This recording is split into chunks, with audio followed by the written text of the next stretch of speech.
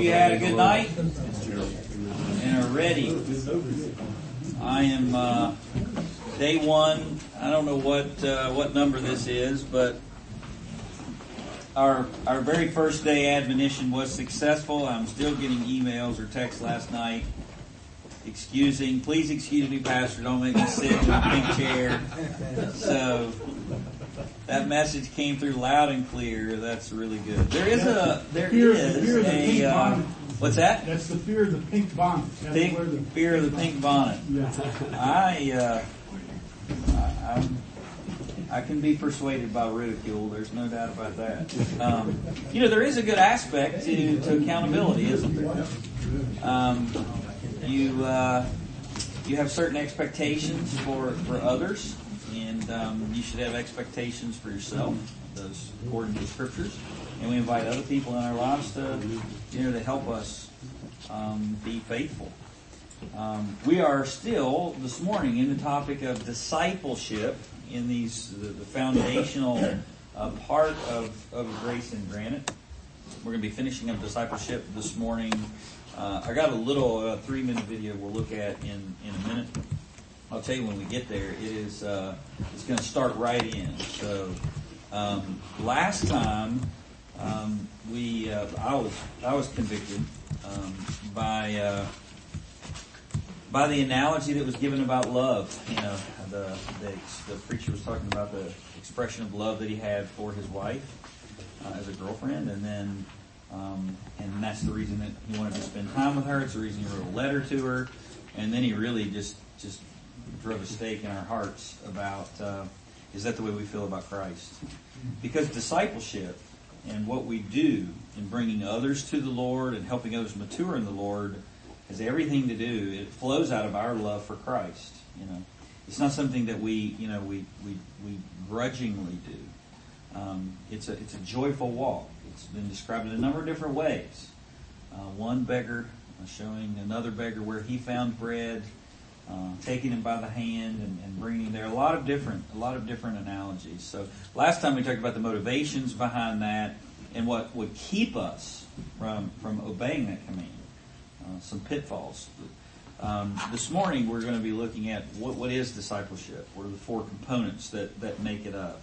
And we'll talk this morning about maybe some bad ideas that are already in your head or used to be in my head and I still have to fight against of discipleship, whether it's a program or confrontational evangelism or what does it mean to be engaged in discipleship or creating a culture of discipleship in a church. So that's where we're going this morning.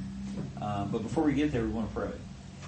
And so open your Bibles to Psalm. What Psalm should we be on today? The 23rd Psalm. Do we have a funeral here this morning?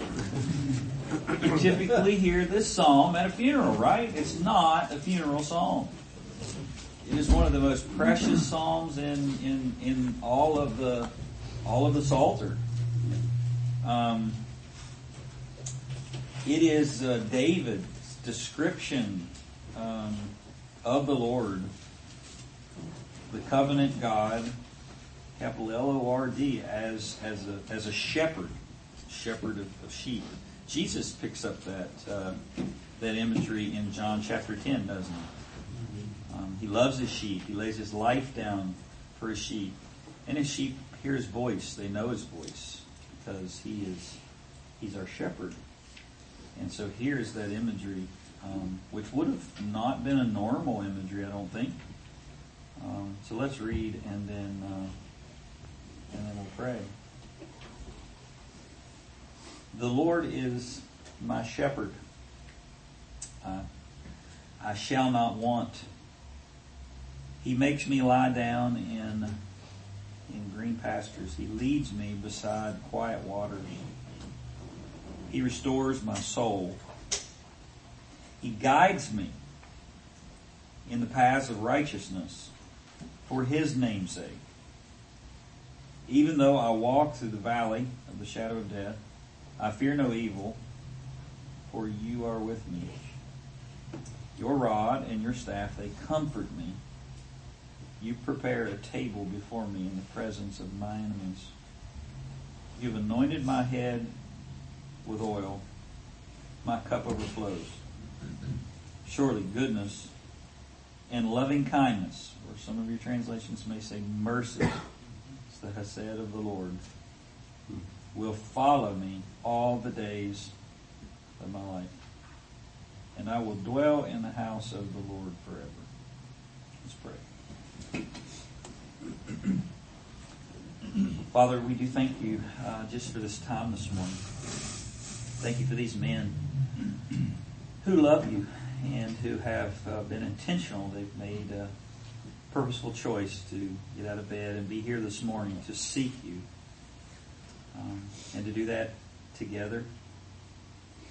And we thank you that we even have the privilege of doing that. Father, we would not even be able to pray, much less seek you this morning, if it wasn't for the work of your Son. If you had not come and been a substitute for us, not only in righteousness, but also in your death and the forgiveness of sins. Thank you, Father, that you have done that. He has done that, and now we want to know you. John 17:3, this is eternal life, that we may know him. And we long to do that. That's not born of our flesh or from ourselves. We long to know pleasure. We long to know fulfillment. We long to know whatever would enthrone us as God and fan the flames of that in our own hearts before we came to know you. But now we long to know you. You have implanted new desires in our hearts. And Lord, we want to pursue those desires. So thank you for these men that wanted to do that, and I want to do that this morning, Lord. I just pray even today for your grace, for humility. Help us to be teachable. You give grace to the humble, and you look toward, you draw near to a broken and contrite spirit. You will not despise those things. And so we want to. We just want to cultivate that, in our lives. So help us as we learn about discipleship. Thank you for being our shepherd, not a shepherd, but our shepherd, and not just our shepherd, but my shepherd. Thank you for that tending care that comes in preparing tables for me in the presence of my enemies. Thank you that when it comes to a rod and a staff, thank you for your correction. Thank you that you don't only have plans in this life, but in the life to come, that we will dwell with you forever. And we win either way. And so whatever time we have on this earth, we want to spend it and be spent for you. And just keep our eyes fixed on that, Father. It's so easy with all the distractions and sometimes just the circus atmosphere of life, the temptations of our own heart, to take our eyes off of reality, which is Christ. And we just don't want to do that. Please help us. We are weak. We are frail. Help me to facilitate, to teach, grant the ministry of the Holy Spirit. Set a guard before my mouth, before our mouths. Let us speak what is pleasing unto you, what is edifying to others. Let no man exalt himself, but let all of us exalt Christ in our hearts. We pray in Jesus' name. Amen. Amen. All right. So we're going to jump right in to the video, and he's already going to be on about 60 miles an hour. So listen fast to begin with. This is a definition of discipleship. It goes along with the one last week. It's David Platt.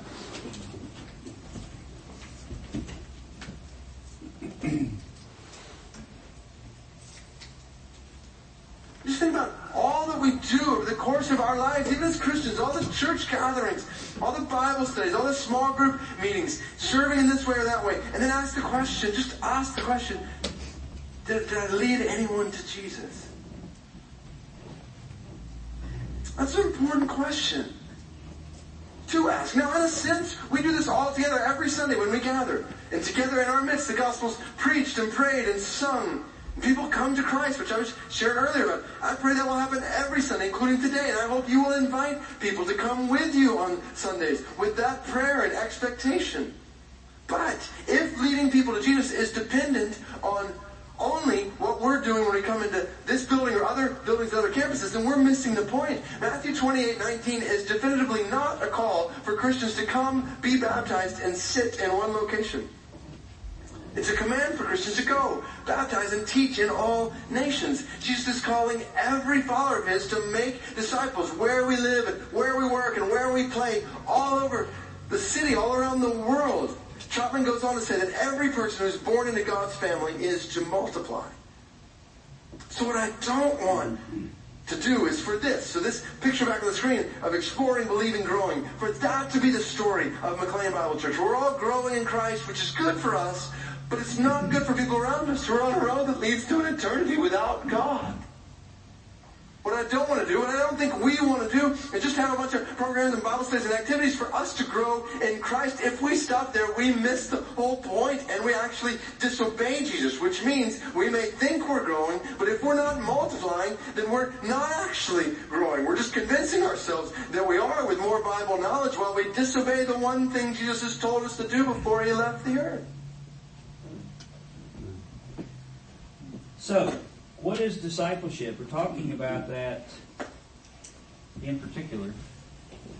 And I've got to figure out how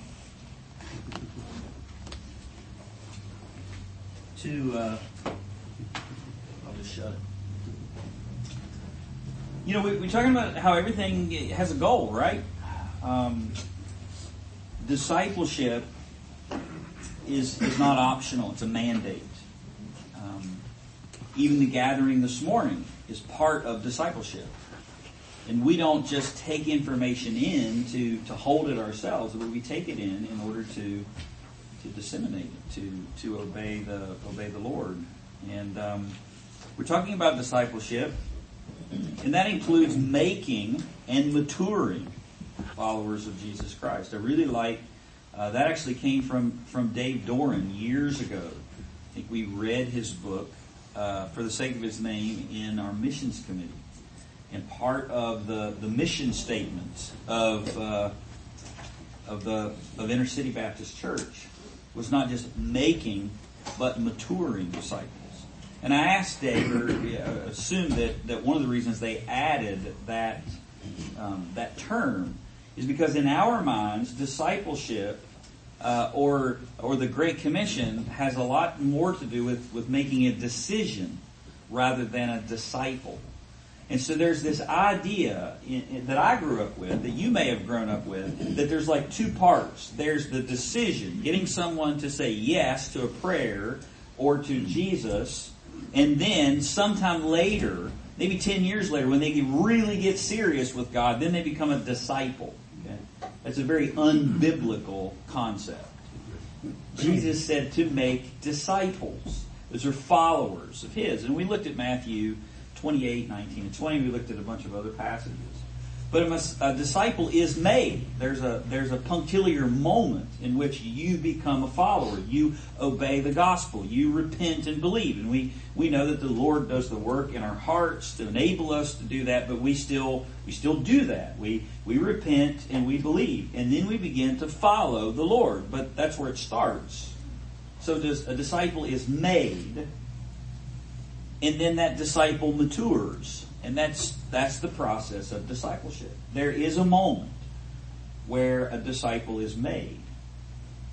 But then that person enters that relationship understanding that this is where it begins. And then it continues on. And so it's making and maturing disciples or followers, if you will, of Jesus Christ. It's not optional. And we looked last week about how that's simply teaching what Jesus taught and helping them obey. It's not just confrontational evangelism. If you think of discipleship as only passing out tracts or only trying to share Jesus with someone, then that is only a part of the Great Commission. If you think of discipleship as a program or sitting in a room like this gathering information, and there is no reaching out to lost people or trying to bring the claims of the gospel to them and sharing Christ with them, then you've also got a faulty view of discipleship. It's making and maturing disciples or followers of Jesus Christ. So it's not just confrontational evangelism. And discipleship is not a program. It's not a 9-week course.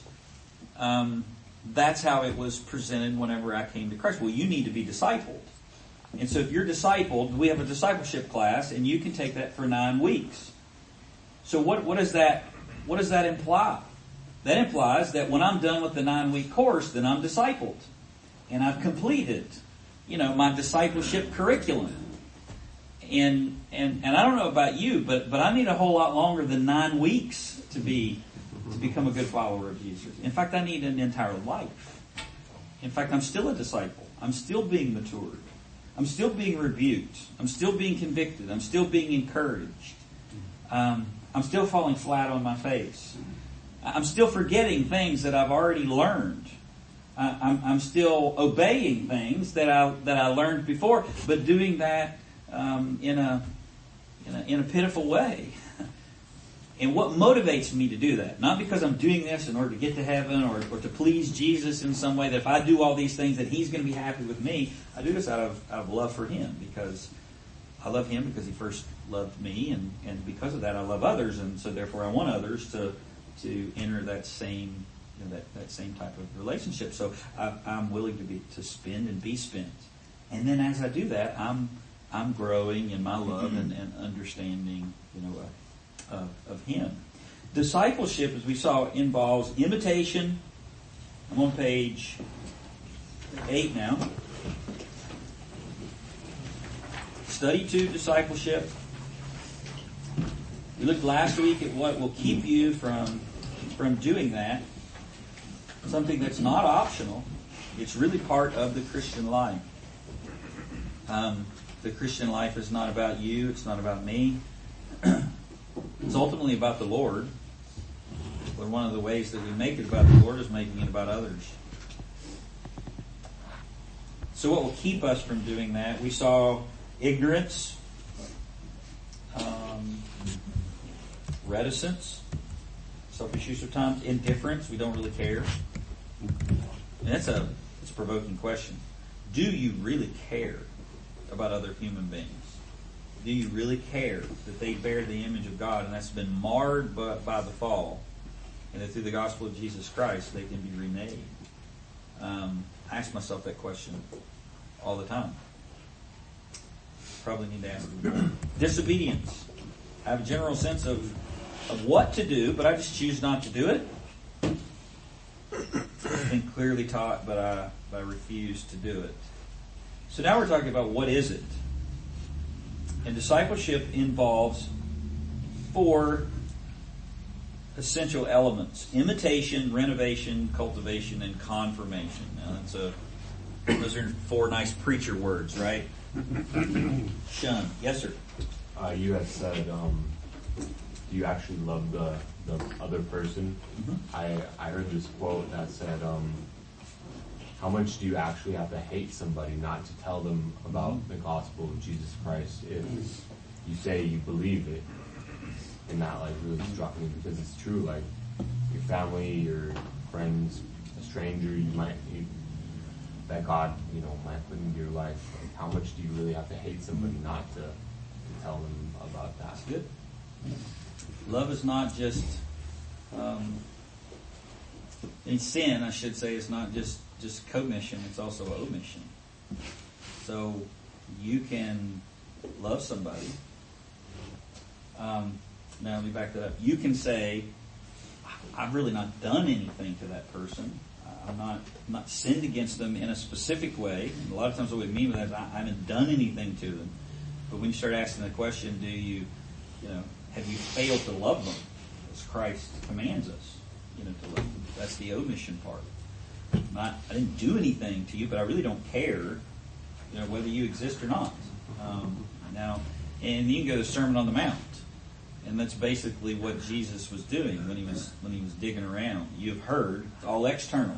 Sin is don't commit adultery physically.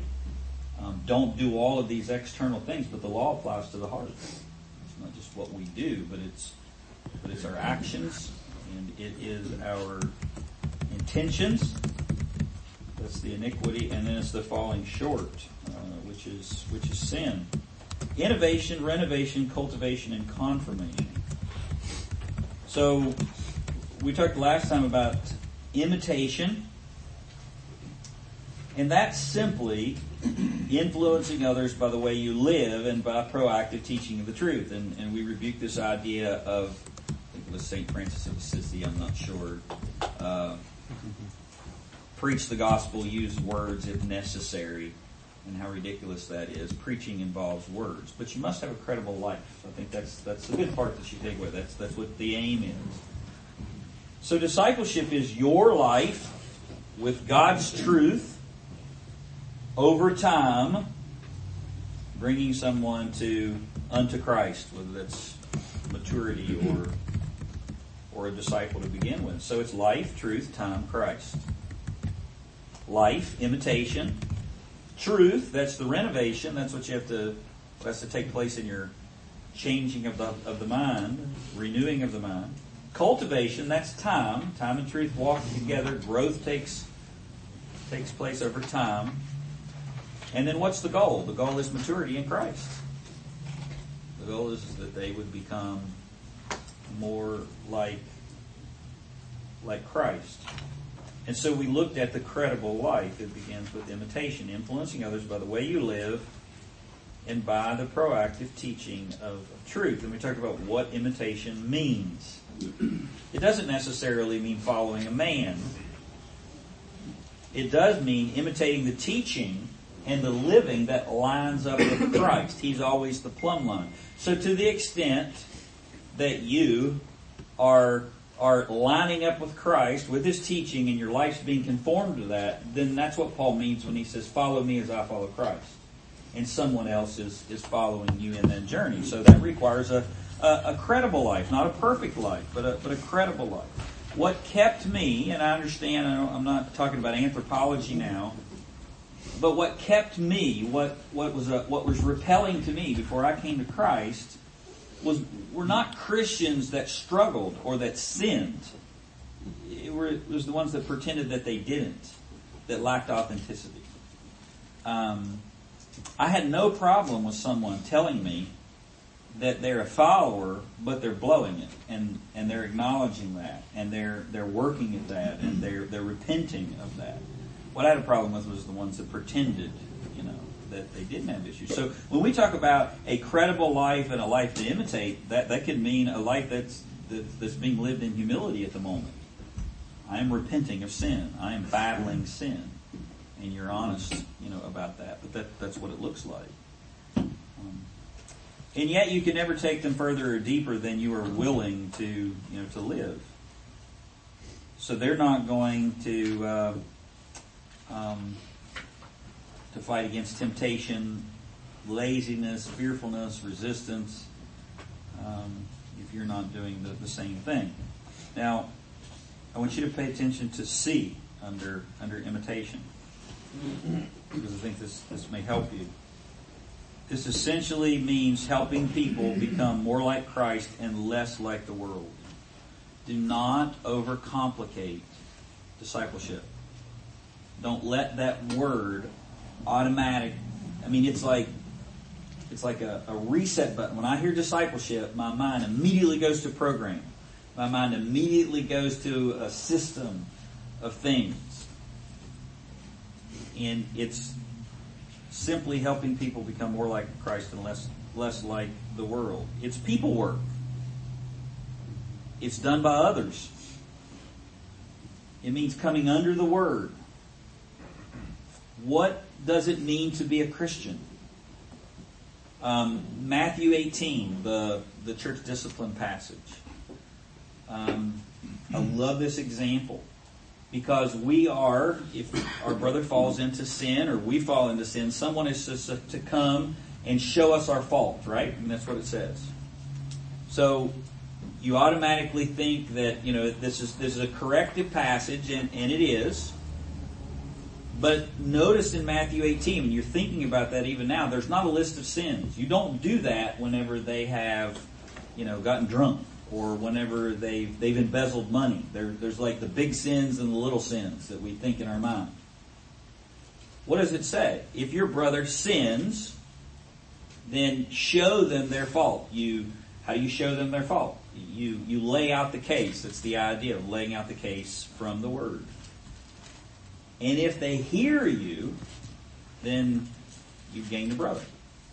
And if they refuse to hear you, then take 2 or 3 witnesses.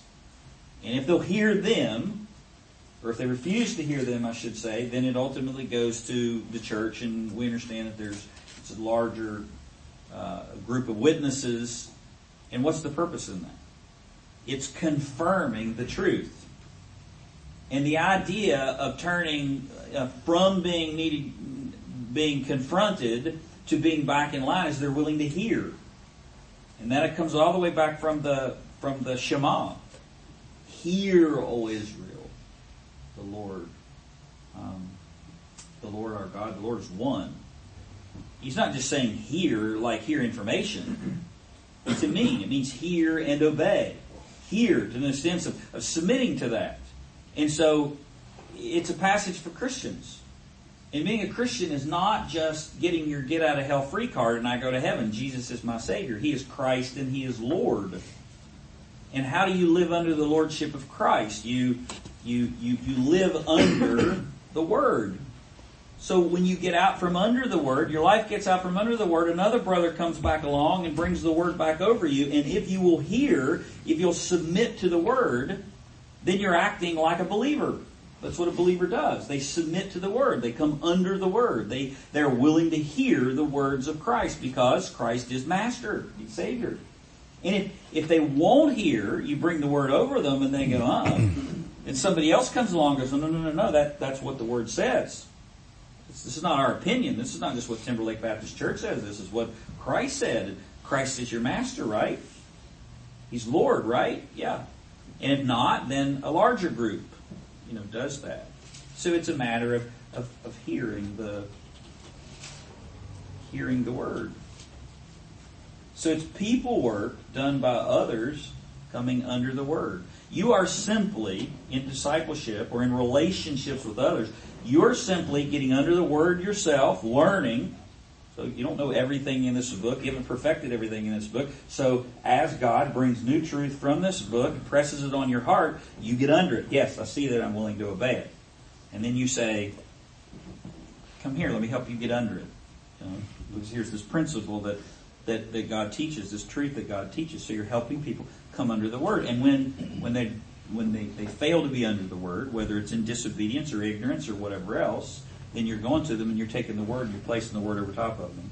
And if they habitually refuse to submit to that, then they're not acting like a believer. That's what Matthew 18 says. When, as the Authorized Version says, let them be unto thee as a heathen and a publican. What does that mean? It means that you declare functionally that they're not acting like a believer. Because a believer is not just what we say. What's 1 John say? If we say we have fellowship with Him and yet live our lives in darkness, we're a carnal Christian. Is that what it says? It says we lie and we do not the truth. You'll know them by their fruits. Fruits have nothing to do with coming to Christ, but if you come to Christ, then fruits are evidence in your life. And so you can't make the final judgment of their heart. Only God can do that. But you're called to make a functional judgment. And you say, brother, function. You're not functioning as a Christian. A Christian comes under the authority of Christ, and this is His Word, and this is what He says. And so we obey that, and I obey that. And you want other people to do that. I want somebody to do that to me. Dear God, if you brothers see me out from under the Word, I want you to love me enough to say, you're not under the Word. Now, obviously, there's kind and appropriate ways to do that. You know, the gospel is offensive, but you don't have to be a jerk in the way that you communicate it. And so, how does Christ bring us under the Word? I mean, He's a gracious master, isn't He? He's a kind shepherd. And yeah, sometimes He rods us. Staff, He takes us to the divine woodshed, but even that we know it's fatherly discipline. He doesn't do it in harsh anger. He does it in fatherly discipline. So we do that with one another. And obviously you have to be under the Word yourself in order to bring somebody else under the umbrella of the Word. You're not saying, hey, go over there and get under the Word. You know, you're saying, come under the Word with me. And that's discipleship. You're helping people become more like Christ and less like the world. So it's people work, not program work. It's people work done by other people that are also growing in their relationship. And everyone's coming under the Word, and the goal is that you become more like Christ. You become more obedient. Now, when you hear the words more like Christ, I don't want you to think, you know, WWJD or whatever, you know, that Jesus is some philosopher, that we're aligning our life with Him, you know, so we're going to help the poor. We should help the poor. We're going to do all of these things like you see in social gospel aspects. Becoming more like Christ. Christ is formed in us as the Word, as we appropriate the Word, as we understand it, our minds are renewed, the being happens, and then practice follows. Remember where we started? Show me how a person lives, what they do in their life, and I will show you what they believe. And what they believe is tied to an authority. So the authority for us is the book. It's Scripture. God's Word. So that's the authority. That's our source. That's our fountain. So we go there. That's our authority. And then our minds are renewed. We understand it. We begin to believe it. And that grows because you're growing in your understanding. And then that flows into practice. We live. And so that's the process that you're bringing someone through in discipleship. And their minds need to be renovated. They need to watch you do that. You're an imitation. So you're under the Word yourself. And you're explaining to them. There was a point in time when this wasn't my authority. The Bible wasn't my authority. It was National Geographic. It's what Grandpa taught me. It's whatever. My life experience. And so I go through the process of learning. Wait a minute, where did that belief or thought come from? It wasn't the text. It wasn't the Bible. So now I've got a competing authority. So I got to tear that authority down and come back to this authority. And you're showing them that, you're telling them that, and then the belief systems are growing and understanding. Remember our pyramid. You start by understanding the Bible, and then you get the tools to learn how to interpret the Bible, interpretation. Then you understand the panorama, the big picture, biblical theology, and then you understand in that panorama there are systems of theology, there are doctrines that are consistently taught through the Bible, and you can categorize those, but then the ultimate goal is practical theology. I need to put this into practice in my life. So that's growing. The belief system is growing. And then they're practicing that. And don't we a lot of people boil Christianity down just to this practice part? Do you go to church? Do you read your Bible? Do you give? You know, I don't drink, I don't chew, I don't run with girls who do. And I think maybe that was only in West Virginia. But we make sin all about the transgression part, what we do. And we don't make sin about the falling short part or the iniquity part, the intentions of our heart that are rebellious and continually evil toward the Lord.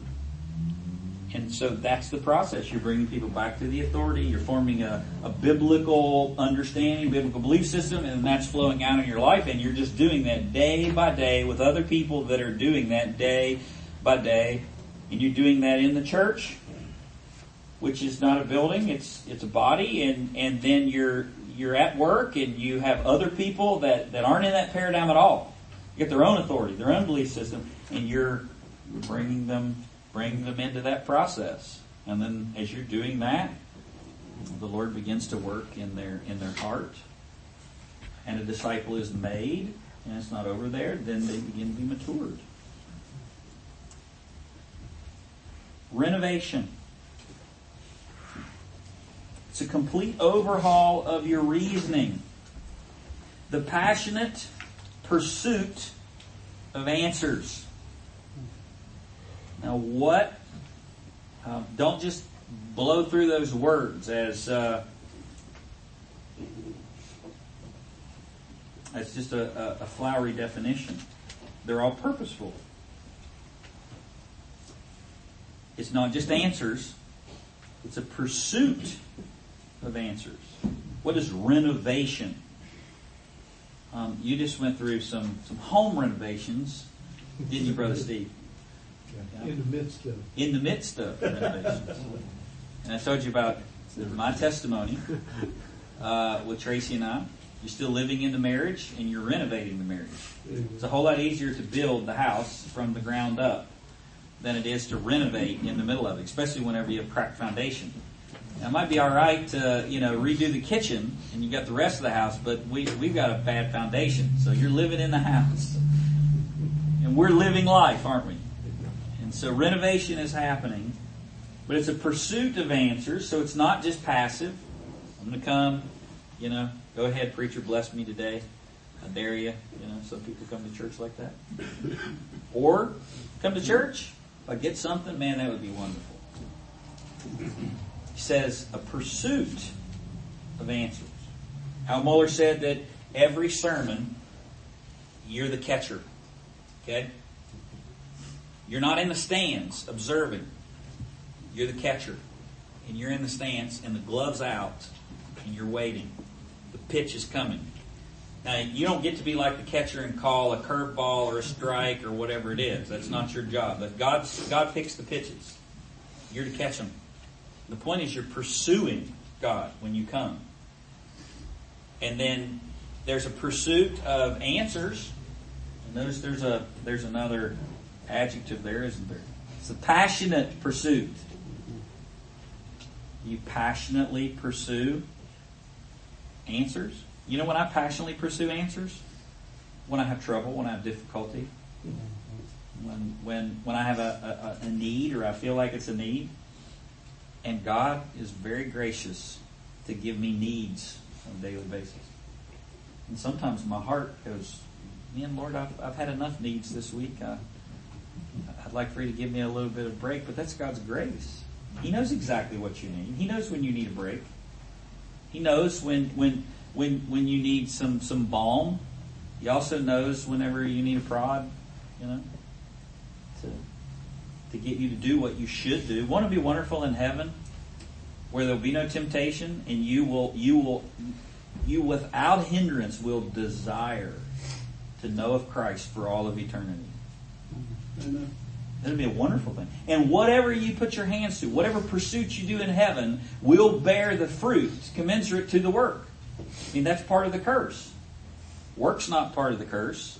It's whatever you lay your hands to fight against you, and it won't accomplish what you intend. And in heaven, whatever you put your hands to will bear the fruit of that labor, and you'll desire to do that, and there won't be any devil, there won't be any temptation. You'll be able to do that all the time. I can't wait. I really can't. But until then, a passionate pursuit of answers. So it's a complete overhaul of your reasoning. Your mind is way more messed up than you think it is. It really is. There's a talk radio guy that I heard years ago. I don't even know if he's on the radio anymore. He's a nutcase. His name's Michael Savage. You ever heard of Michael Savage?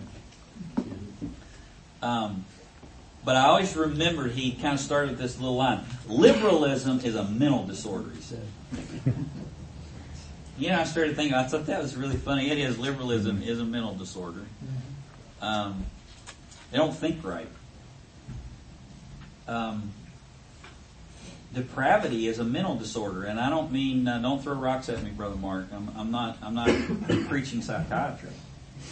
But your mind is messed up. It's broken. It doesn't think right. Depravity affects your thinking and your mind.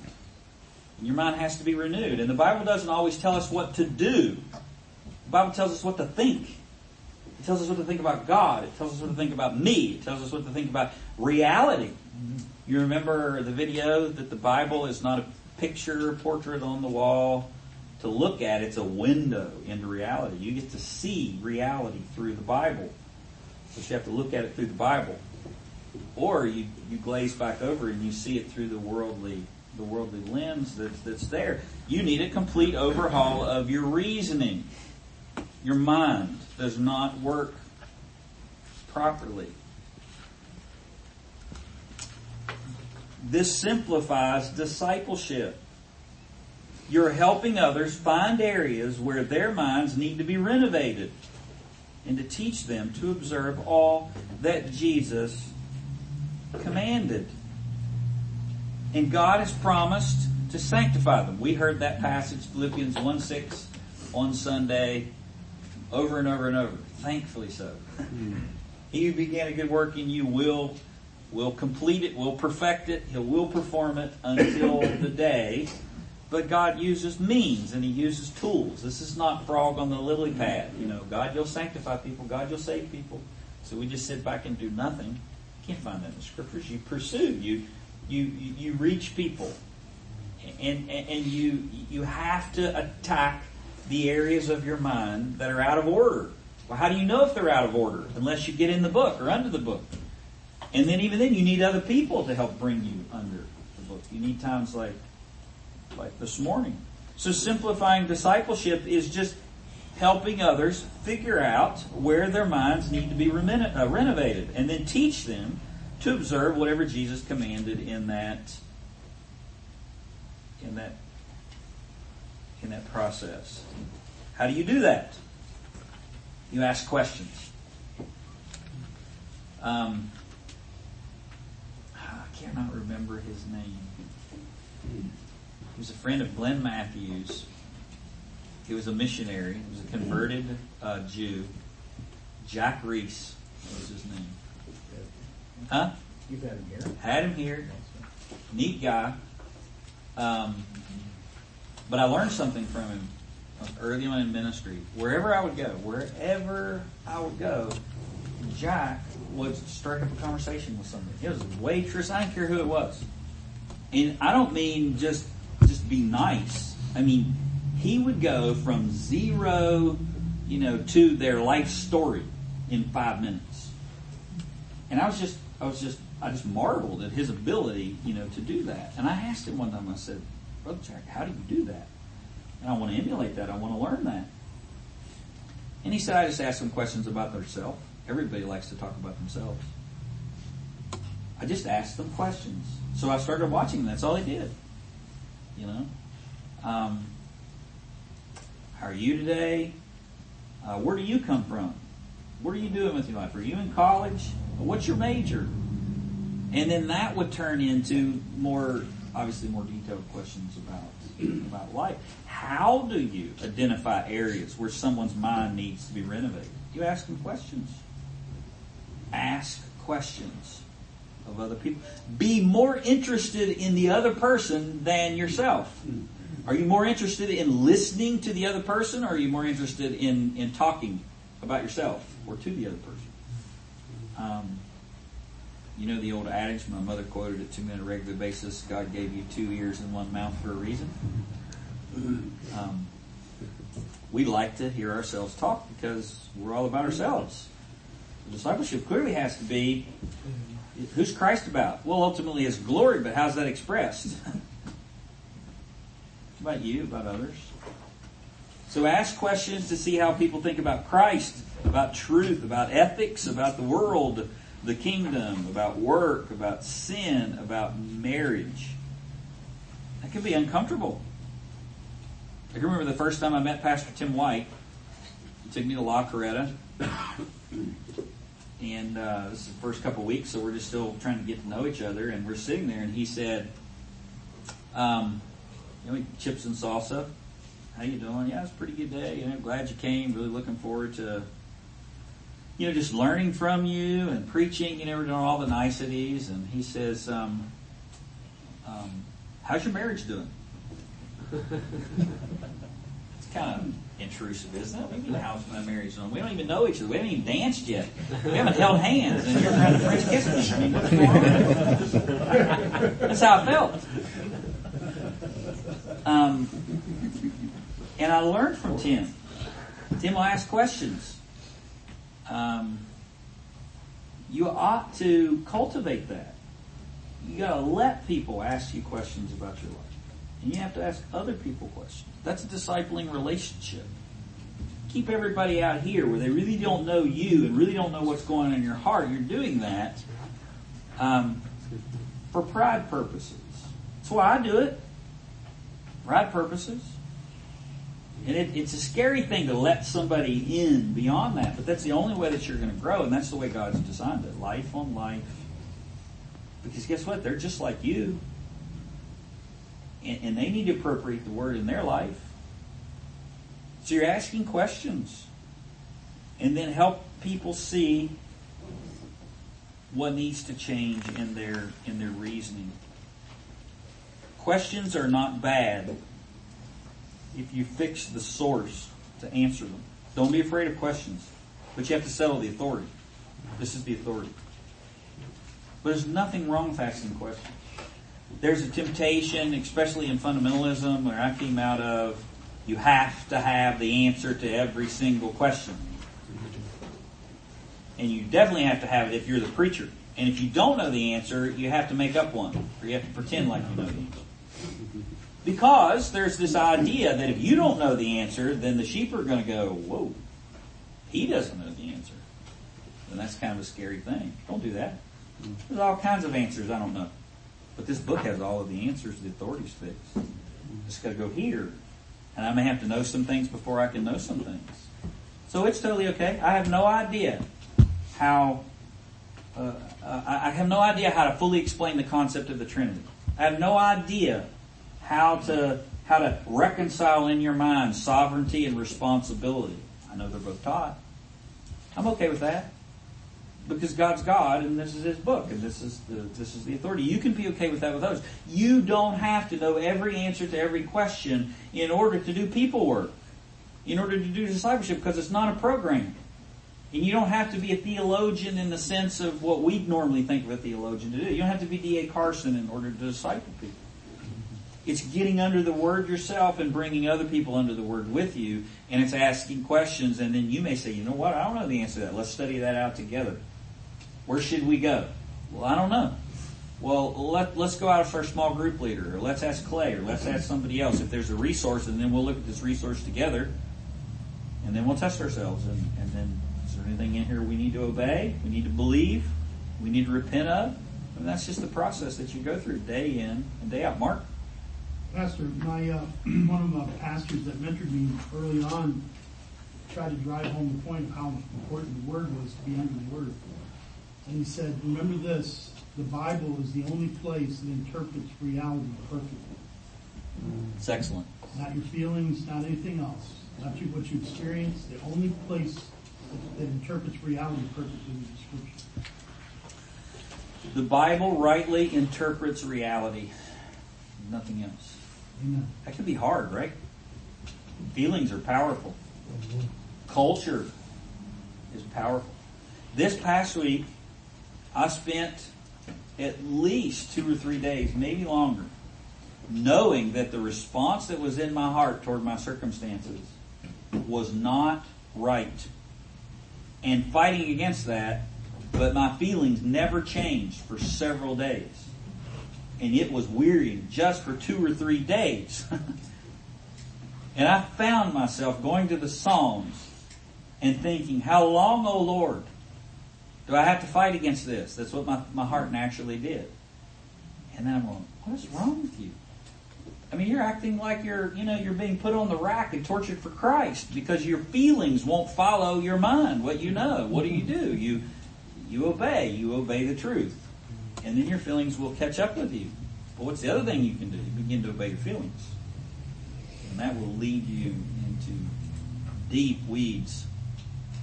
The Bible rightly interprets everything. So you got to go to the Bible. You got to be committed to that source. And it also helps to have somebody else to bring you back under that and encourage you in that process.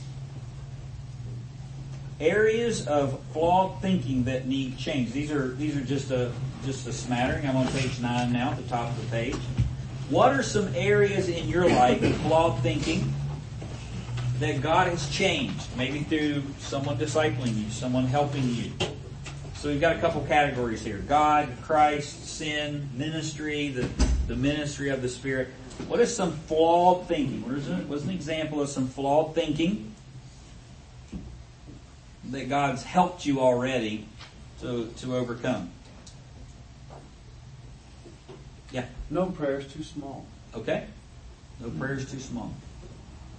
And how did the Lord help you overcome that? You're thinking what you were thinking was only pray about the big stuff. Only pray right. Only pray when you got to knock that wall down, and the Lord will knock that wall down. But if you're looking for that one thing that you dropped, thinking that God's too busy to be involved in my life. That's a perfect example. It's a perfect example. Yeah. Rich? Being raised Catholic, when I first got saved, as a Catholic, there's venial sins and mortal sins. There's the small ones and there's the real big ones that will damn you.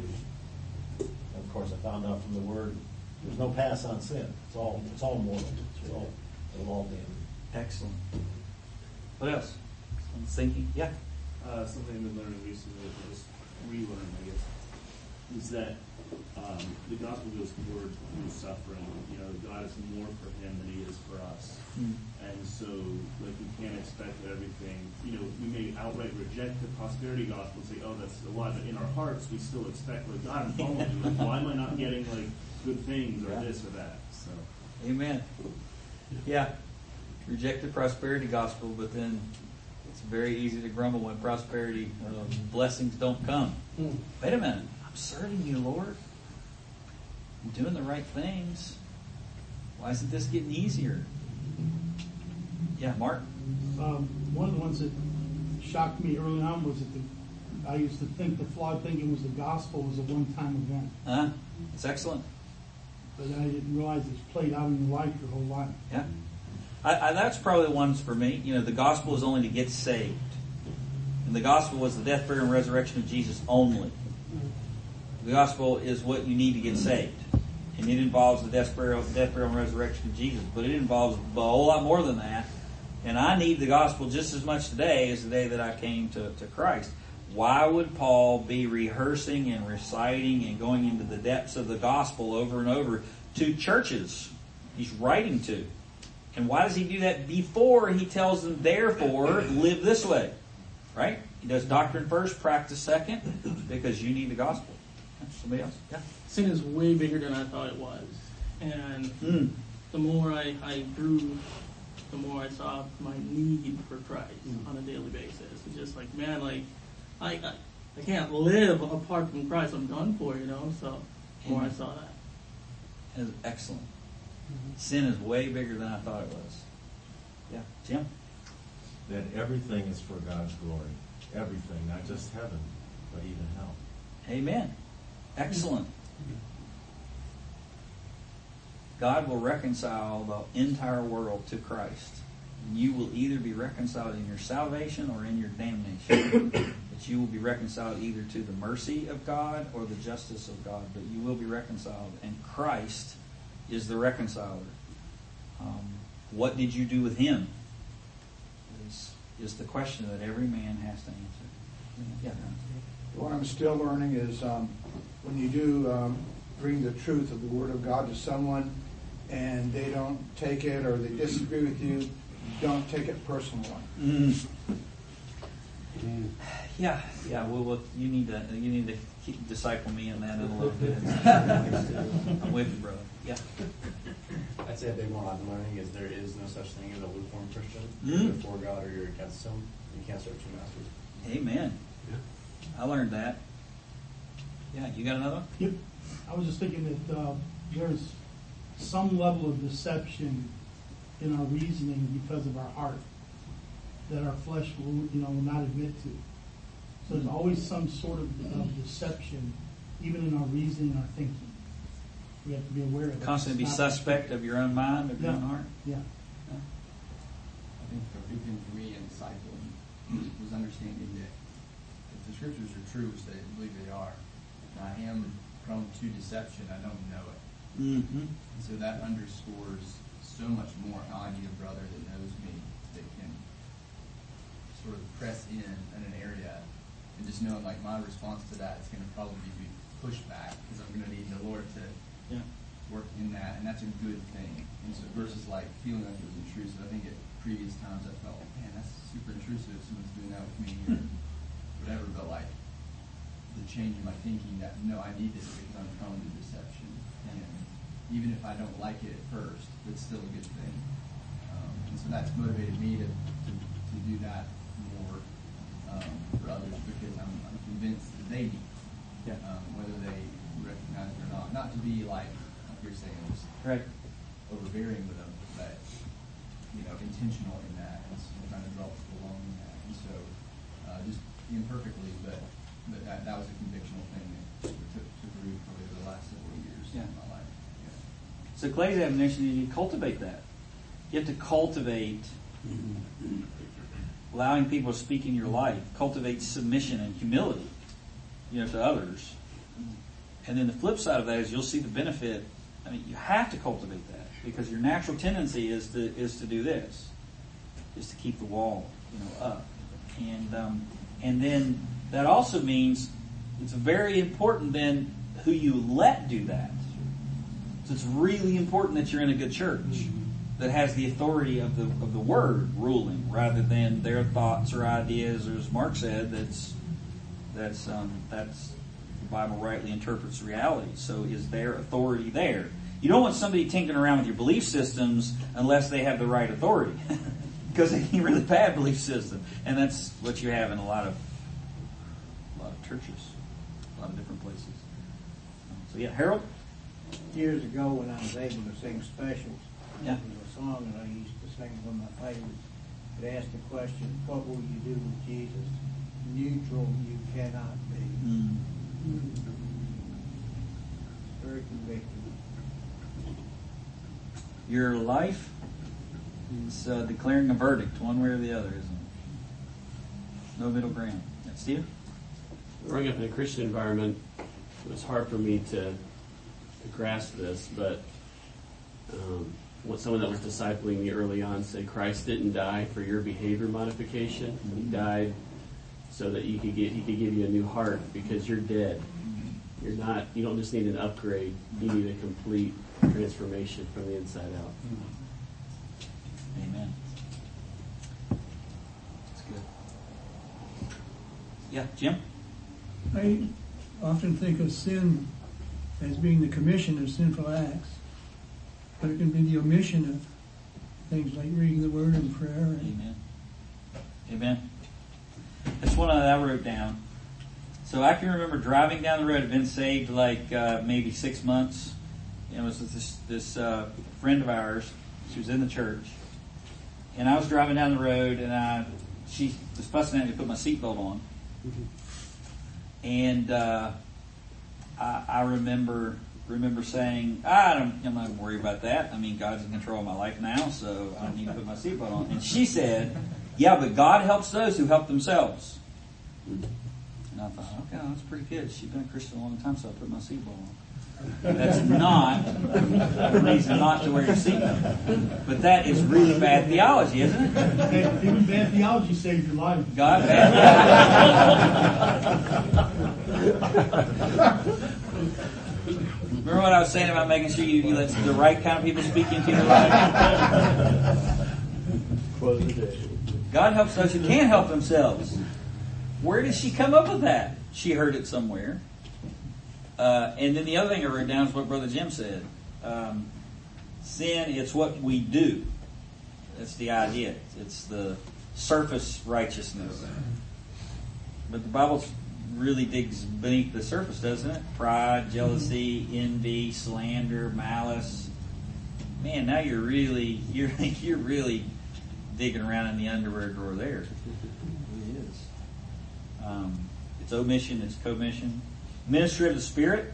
I grew up in a very mystical background, so I was listening, for promptings and the still small voice, and I was really messed up.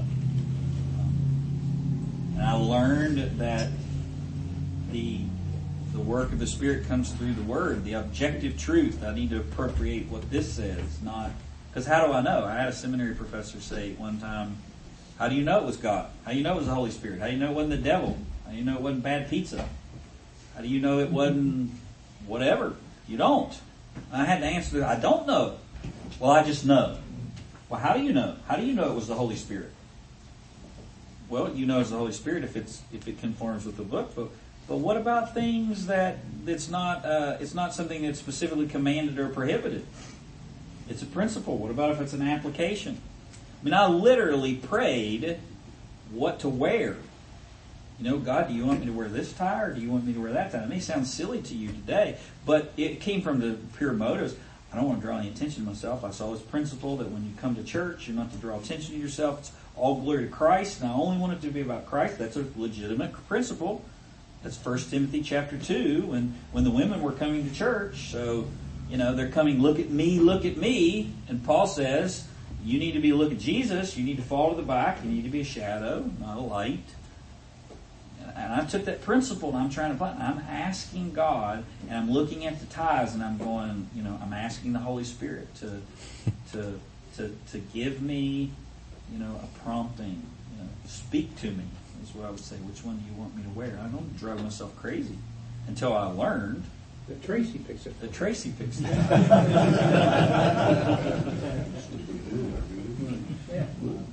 I learned God doesn't care what tie I wear.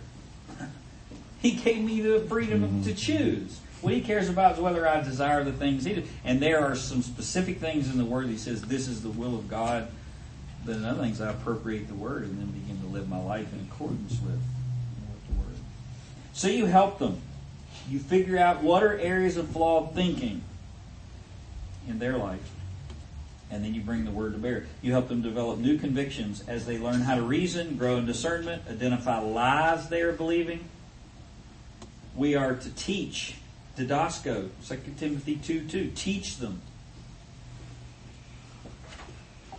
You are not looking to opinionize or philosophize, or else we would violate 1 Corinthians 2:5, where Paul warns us not to have people's faith rest on the wisdom of men. Okay? Women wearing pants in church is not the same as the deity of Christ. The type of music that you listen to is not the same as the atonement.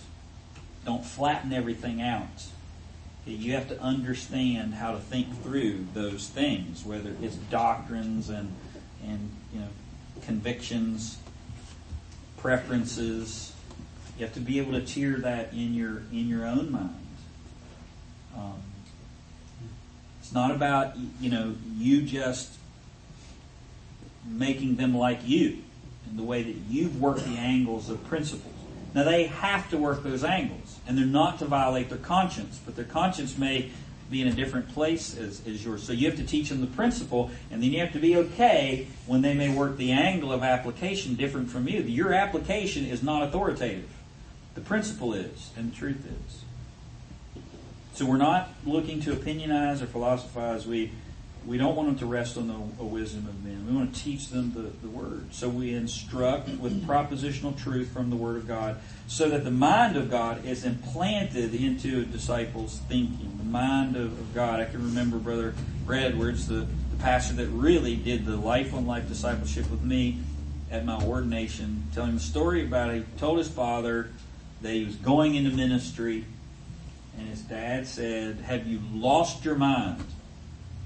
And he said, "Yes, I have, and I've found the mind of Christ." It may seem like you've lost your mind to other people, unbelievers.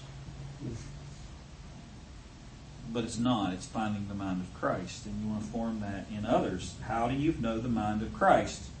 Not mysticism, but propositional truth from the Word of God. So we're back to where we began, which is the Word is primary. It's your source. You've got to be in it. You've got to understand it. You've got to know it. This is not passive, gentlemen. This is an unencumbered soldier. This is a hard-working farmer. This is a competitive athlete. All are working toward the reward. But that's why we're here. We're not figure skaters, right? Going back to our day one. Yeah, Harold? You know, what you were talking about losing your mind. I never will forget my oldest son, when he was 12 years old. I thought he was losing his mind. Mm-hmm. I mean, he'd walk to the room, to the floor, and lean his hands and pull his hair. And I took him to a clinical psychologist friend of mine, and that didn't help. Took him to the pastor, that didn't help. But to make a long story short, over time we found out that he was fighting the cause of the ministry. And I thought he was losing his mind. And today he's an ordained minister. Disobedience can mess you up, man. We're to do Galatians 6:1. Restore. We're to reset the bone. We're to mend the net. We're to set people's thinking back in place for godly living. And sin's not what God intended. Bad thinking. So cultivation. I think this is, so you've got a life, your life, with the truth. Those are the two components. We're talking about components of discipleship. And now you got time. This is cultivation. What do you hear when you hear the word cultivate? I like doing the garden. I like digging. But it's hard work, isn't it? Cultivate. Discipleship's not inoculation. It's not an injection. It's not, fast food. It's not drive-by. It's staying in the process for the long haul. Being willing to cut personal time and your enjoyments to spend enough time with others, with those who you're discipling. If you obey Christ, if you are serious about obeying Christ, and you should be as a believer, it will cost you. And it will cost you your time. And it will be the most joyous sacrifice that you will ever make. There is no greater joy than to see your children walk in truth, whether it's physical or whether it's others, spiritual. It's there. Be someone who is willing to set aside personal time to meet needs. Well, that just goes completely contrary to our selfish nature and our culture. I wonder, do I like this church's music?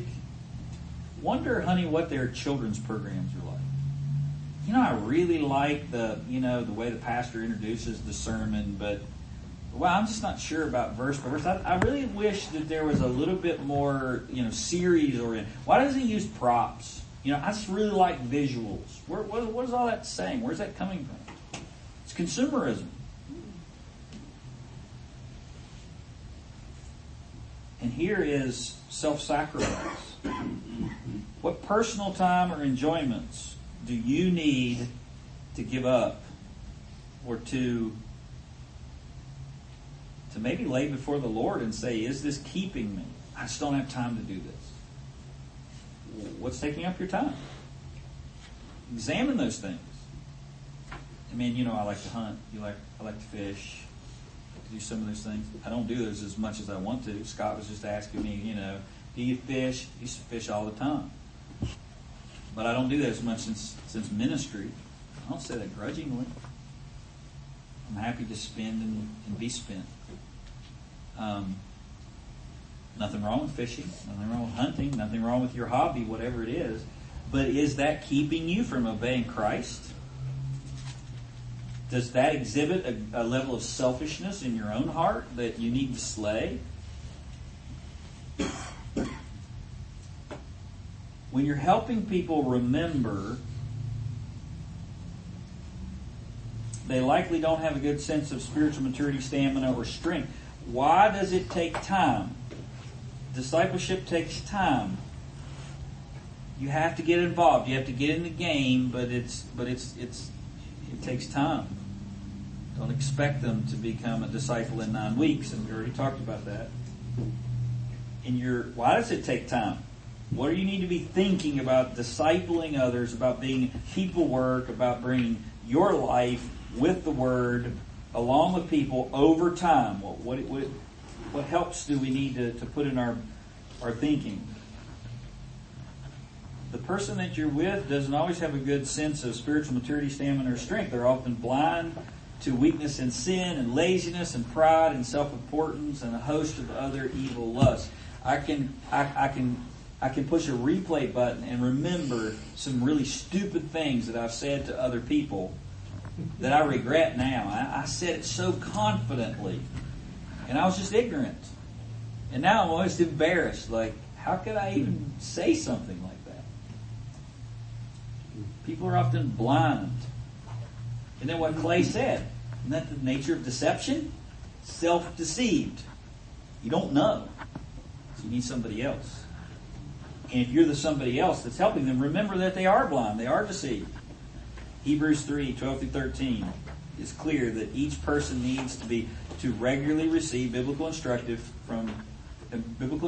from objective sources outside of themselves to keep them from unbelief and ultimately apostasy. You need to read or memorize Hebrews 3:12-13. You don't want an evil heart of unbelief. You do not have, church attendance, if you just remove this out, is not a requirement for salvation. But it is. You placing yourself under the Word. I'm not saying that you got to do that in order to earn righteousness. But you must be under the Word, or your heart will drift. And you can gain an evil heart of unbelief very quickly. You need to sit under sermons. You need Grace and Granite. You need small group. It has nothing to do with being a good little Christian. It has everything to do with your heart is that wicked. You need it. Like Jonathan was saying, seeing the depth of our sin. Your level of understanding how much you need to be at a place like this, or on Sunday morning or on Sunday night, is directly correlated to how well you understand the depth of your own depravity.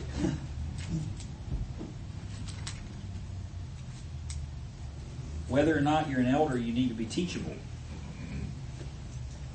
1 Peter 5:5 carries a key principle that submission to those over you cultivates humility. You're not a naturally humble person. How do you cultivate humility? You have to cultivate it. You have to be purposeful. Place yourself under authority. Defer.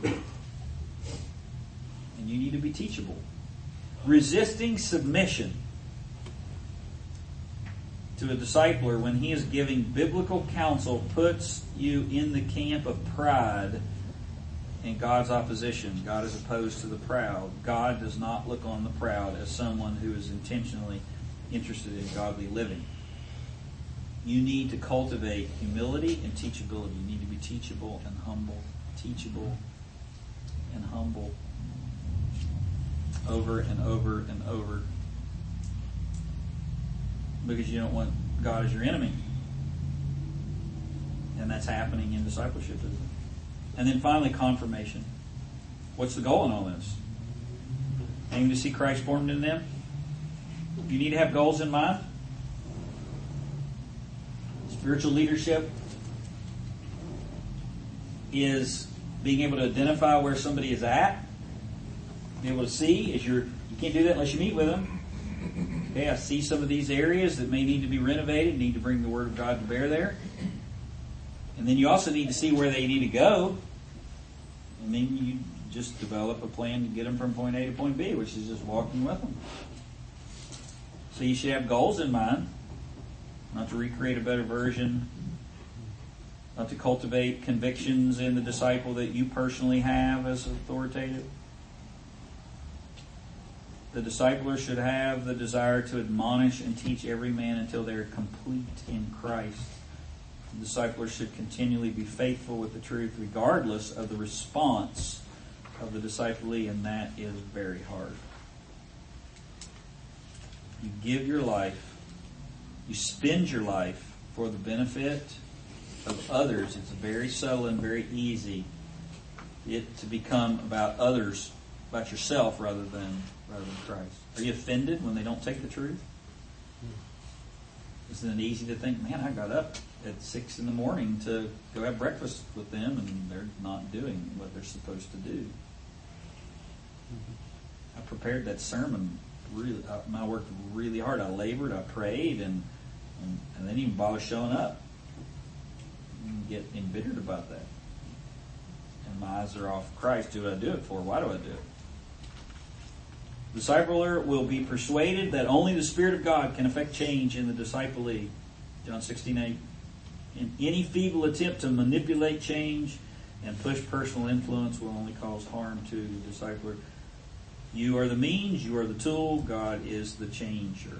He's the one that does the work. So, your life doesn't have to be perfect. Being under the Word yourself. Therefore, there's a credible life. Credible life is not a perfect life. It's a life that's under the Word. God's truth. And then you are renovating, bringing their minds in conformity with God's mind, which is in the Word. It takes time. You do it day in and day out over your life. It's the most joyful thing that I do, that you do. And the ultimate goal is that they be matured and look like Christ. And that happens over time. Don't think sanctification only happens in the last 5 minutes of the sermon. Don't think sanctification is when God convicts you of some huge, horrible sin and you cough the alligator up in the prayer room. That's part of sanctification. But sanctification happens. Sanctification happened this morning. Your minds are being renewed. And it just happens. The drip of truth just begins to take residence in your heart, and then your life is changed and conformed. So, here is your assignment for next week. We are on raw materials. So I want you to look up these Bible passages. 2 Timothy 2:2, Matthew 25, and the rest. And Lord willing, we'll be sending you an email this week reminding you of some other things. So let's pray. Father, I thank you for our time in these men, and I do pray that you would sink these truths in my heart. Love me enough to bring other men in my life. The ones that are already there, new ones, more. Bring my life in conformity with your truth where it is outside. And then give me a desire just to do that with others. Thank you for these brothers this morning. Bless their day. Help them as they go. Protect them and their families. Keep them pure. Guard them from the evil one. I pray it all in Jesus' name. Amen.